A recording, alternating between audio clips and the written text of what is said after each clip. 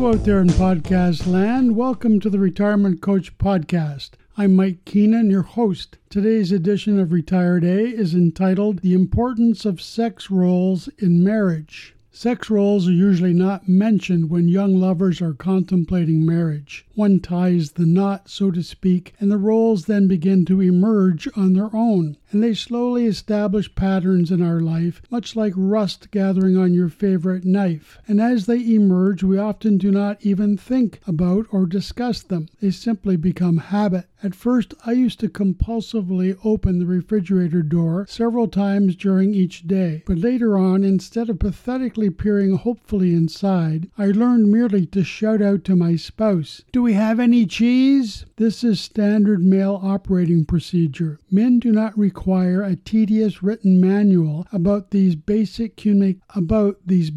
communication techniques. We need not attend lectures or watch YouTube how-to videos. We have evolved to rely on our mates to provide us with vital information retrieval in important areas that relate to our basic needs, namely hunger and thirst, with perhaps some token acknowledgement of personal hygiene, but let's not go overboard. For example, like seasoned playoff hockey players, we most often prefer that our facial hair suffer from little restraint. As we age, the facial hair growth is almost in direct reaction to the incremental loss of those fickle follicles that used to reside playfully and sometimes wavily on the top of our heads. My spouse is outstanding in this regard. When we were quite young, I would shamelessly, almost callously show off her abilities on social occasions with our friends at frequent gatherings. When things were getting a little boring, which happens often with friends, I would suddenly interject myself into the proceedings and say something spontaneous like, I can never quite remember, but honey, do you know exactly how many rolls of paper towels that we have left in the kitchen?" And my spouse would immediately respond with the exact number. She possessed immediate recall of all of our household inventories. She mastered the fridge, laundry, and bathroom portfolios. At any given time, I might quiz her, "Sweetie, how many rolls of toilet paper do we currently have allocated in each bathroom?" Immediately, she responded with accurate numbers,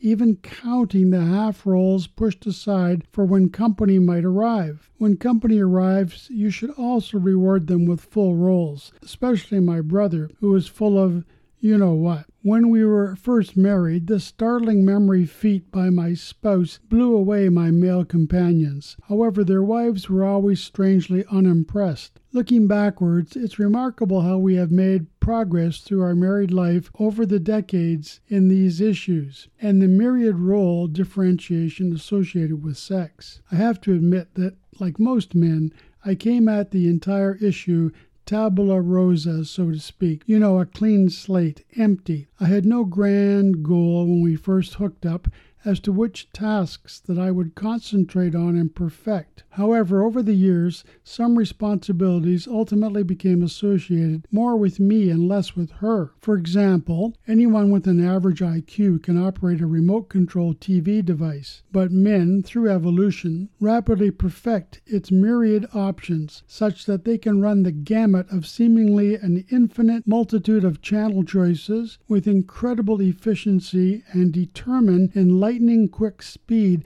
exactly which might be the appropriate station to watch at any given moment. Men are able to immediately assess the value of a program and instantly tune into another if the former is felt to be lacking. It's quite remarkable, really. Whenever I allow my spouse to use the remote, she seems to dawdle for quite long durations at silly stations that I would dismiss in milliseconds. I can take one quick look at a station's visual offering and without even any dialogue or action emitted of any sort, make a bold decision to either move on or linger there for a few hours or more. And no, it's not just sports, in case you were thinking that there's little sophistication involved in my talent. I can't adequately describe the convoluted process, but mere body language is enough for me to decide on whether or not the program has any merit. The body language that I seem to prefer most is often associated with rather trim-looking people of the opposite sex. Most men are finely attuned to this body language process, and we possess a simple desire to become more proficient in mastering all of such body language's quaint colloquialisms, including watching fit ladies as they vigorously work out in suitably tight attire. While I am master of the remote, I must confess that without my spouse I would be quite lost, literally. The number of times that I have asked her where my car keys are or where my glasses are, well, let's just say that it's quite a large number. And remarkably, just like the toilet paper inventory, she is never wrong.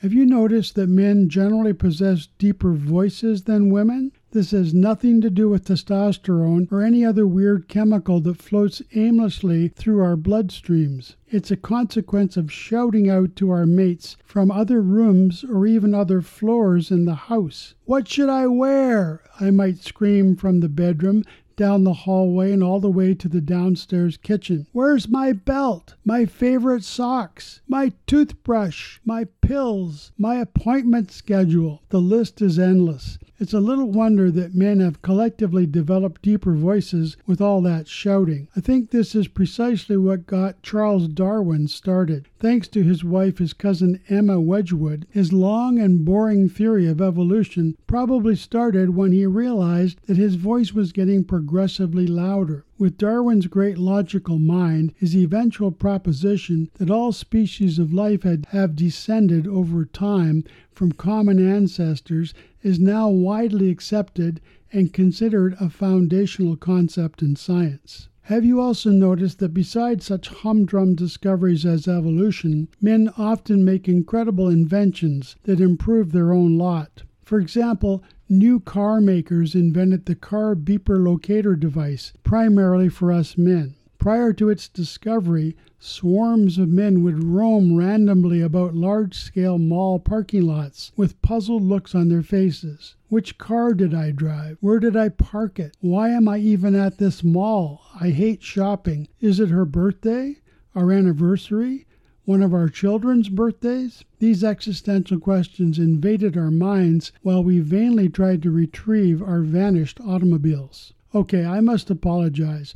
I have rambled on a great deal extolling the virtues of women. I intended that this podcast might act as an illustration of the vital teamwork that is required in modern marriages. Nonetheless, I'm sure that men will immediately want to send a copy of this podcast to their sons after they acquire each son's email address from their wife. Women really are incredible. If you want to know about the exciting life of a retiree, listen to more podcasts here. Those with puzzling questions about retirement can contact me at mjk6648@gmail.com. And don't forget about my book, Don't Ever Quit, a journal of coping with crisis and nourishing spirit, available in paperback and as an ebook from Amazon. I'm Mike Keenan, your retirement coach.